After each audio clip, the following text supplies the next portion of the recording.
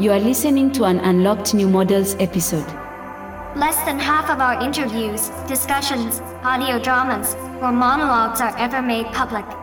To access all of our content or to join the discussions in our Discord server, visit patreon.com/newmodels or newmodels.substack.com.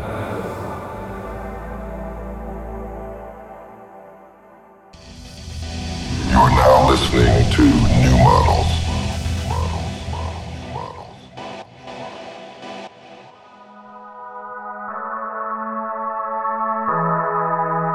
Welcome to New Models. On this episode, we're joined by London-based cultural theorist Alex Quicho, who helps us explore a question that's come up repeatedly on this podcast. What is it about the figure of the girl that makes it such a successful subjectivity online? Building on the ideas of de Koon's 1999 anti-neoliberal treatise, Preliminary Materials for a Theory of the Young Girl, Andrea Long Chu's Females, and Bogna Konyar's work on the girl and the inhuman vis-a-vis the machinic, Quicho has developed some answers into a concept she calls the Girlstack, which, to borrow her words, models the ultra-smooth, cyber-gothic, and angelic dimensions of the girl's natural habitat. In Berlin to give a lecture on girlification at Cream Cake's 3HD Festival, Quicho stopped by our studio to tell us more. One note. To be clear, we're speaking here of not actual girls or the experience of lived girlhood, but a socially constructed ideation of the young girl. Young girl is a vehicle for selling a product. Young girl is a tool for manipulating entrenched power. Young girl is living currency. Young girl is desiring machine. I'm Lil Internet, joined by my co-host Carly Busta. Our guest is theorist Alex Quicho. Let's get into it.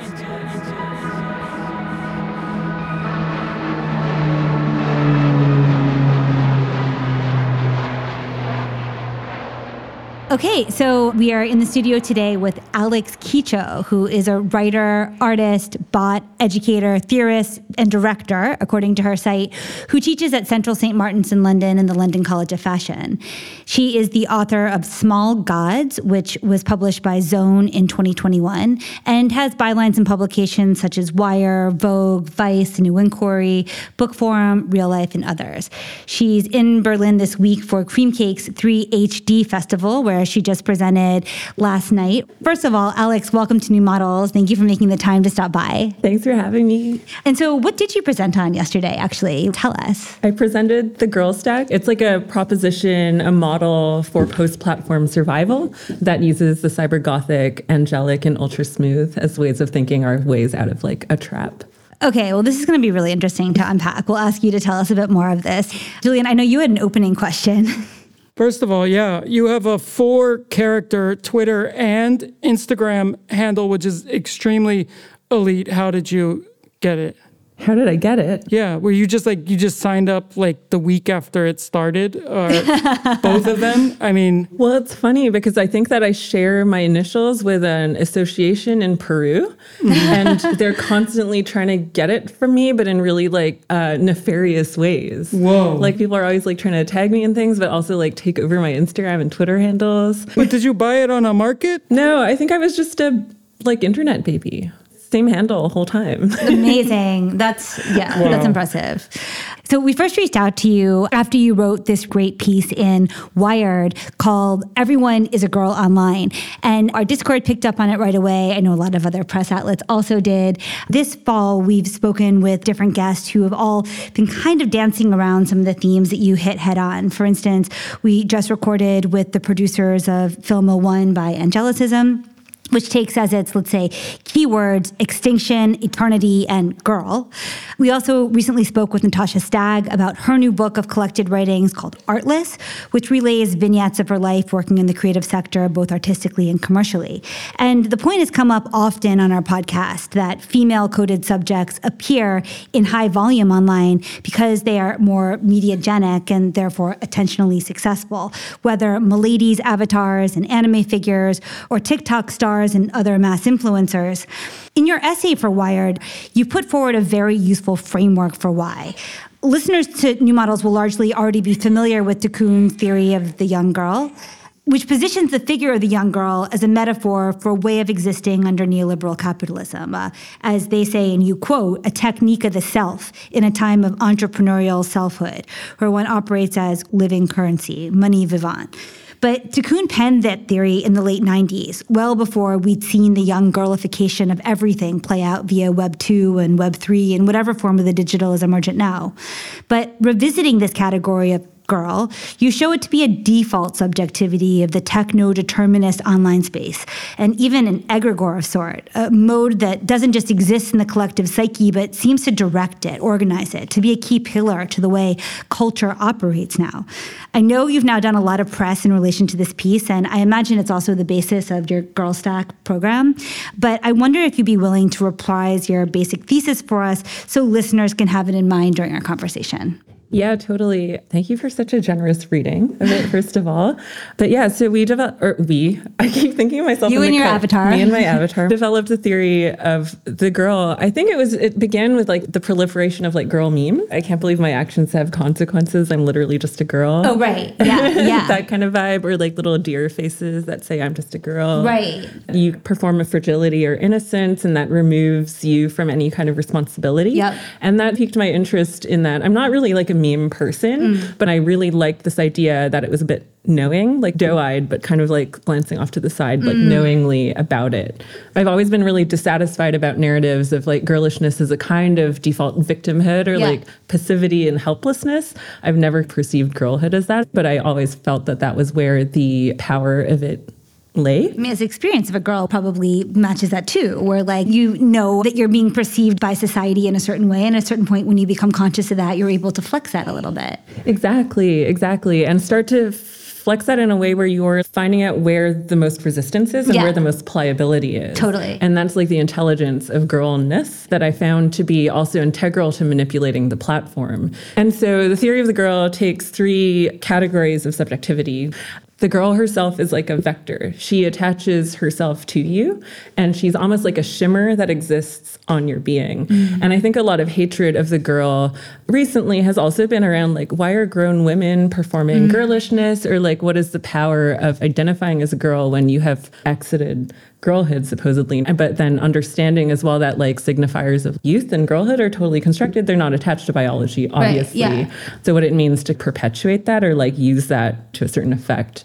So the theory goes through, you know, how, first of all, I consider the girl to be a symbolic category of subjectivity. So referencing Andrea Long-Chu and her book Females, which she wrote while she was transitioning. But it's this amazing theory that reskins psychoanalysis to assert that everyone is female in relation to how they become vessels for desire.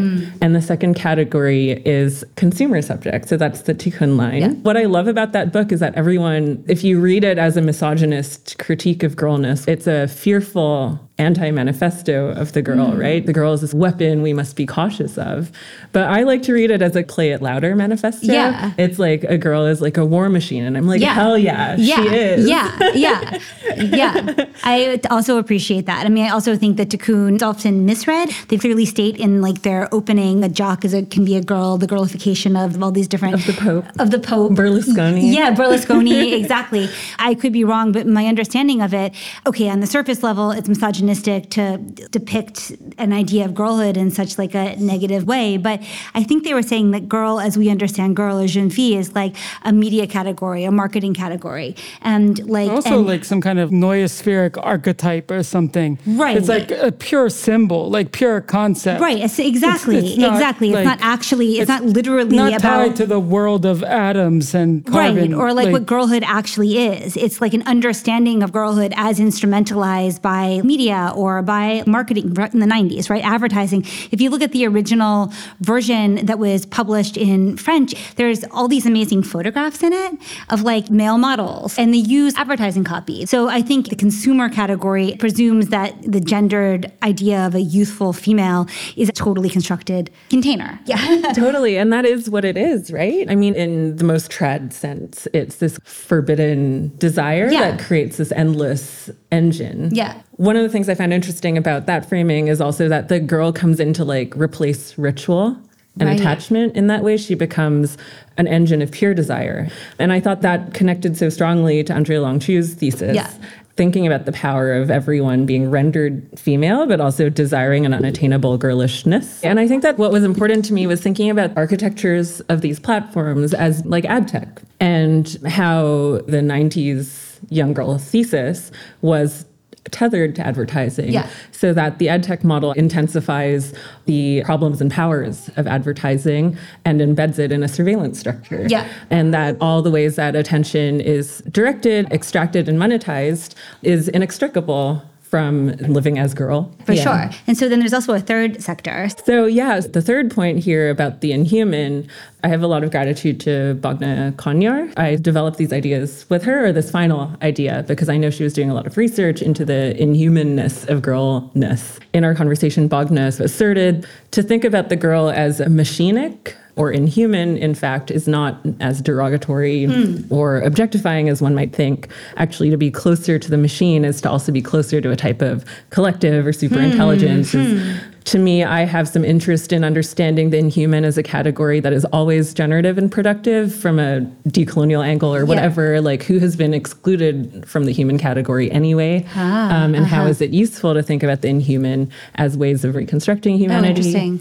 Thinking about how you would actually accelerate into the inhumanity of the girl subject and to accept her as a shimmer, as a parasite, as a mecca you climb into, to then negotiate the platform as a Gothic environment that is always watching. So the girl is essentially the decoy that you can then pilot to navigate this constant watching. That's so good. I love that. Also, to clarify, because I had this issue on a previous podcast, I also used the metaphor of mecha for something, but it's like MECHA in like anime, like the robot suit Right. Oh, you right. wear, but it's like Not it the always place gets- in Saudi Arabia. Right. And it seems confusing if you're like trying to make a religious metaphor or something, but no, the Japanese robot suit, Yeah. Yeah. mecha with an H. Yeah. Unless your religion is Evangelion. Which would apply to some listeners. We're all Evangelion Christians here. That's so. true. That's true. But I mean, of course, in some ways, this trope goes back a long time. You think of Metropolis, you think of the figure of the woman and the machine and the monster. And this is like something that is longstanding. But this idea of being able to pilot it, this avatar that you're able to manipulate and send forth into this machinic environment. Like if the world is organized by this machine logic, here is your subject, which maybe is interesting because, when Tikkun was writing Theory of a Young Girl, Hart and Negri were publishing Empire around this time. It was this like peak neoliberalism, fear about the individuation of the consumer subject, the alienation, the breakdown of community, etc. But in the past, I would say 5 or 6 years, since people started getting really like sus of Web 2 and started receding into dark forest or cozy web spaces or whatever. And also due to COVID. And due to COVID and due to the affordances of like Web3 structures or discords that were related to those, you see like squads and crews and gangs and quote, quote, communities. I mean, Swarms, hives. Swarms, hives, exactly. And you write also about swarms, of course. And so speaking about this figure of the girl as this machine suit, how do you see that as relating to this changed subject? It's no longer just an individual. It is like a community. Yeah. One of the things I was thinking about when I was like putting this piece together was this idea that the central problem of the platform era is not necessarily the existence of these vast architectures, but the fact that they're all designed for the individuated scale. Yeah. I think that is probably accepted with your listeners Definitely. as a line.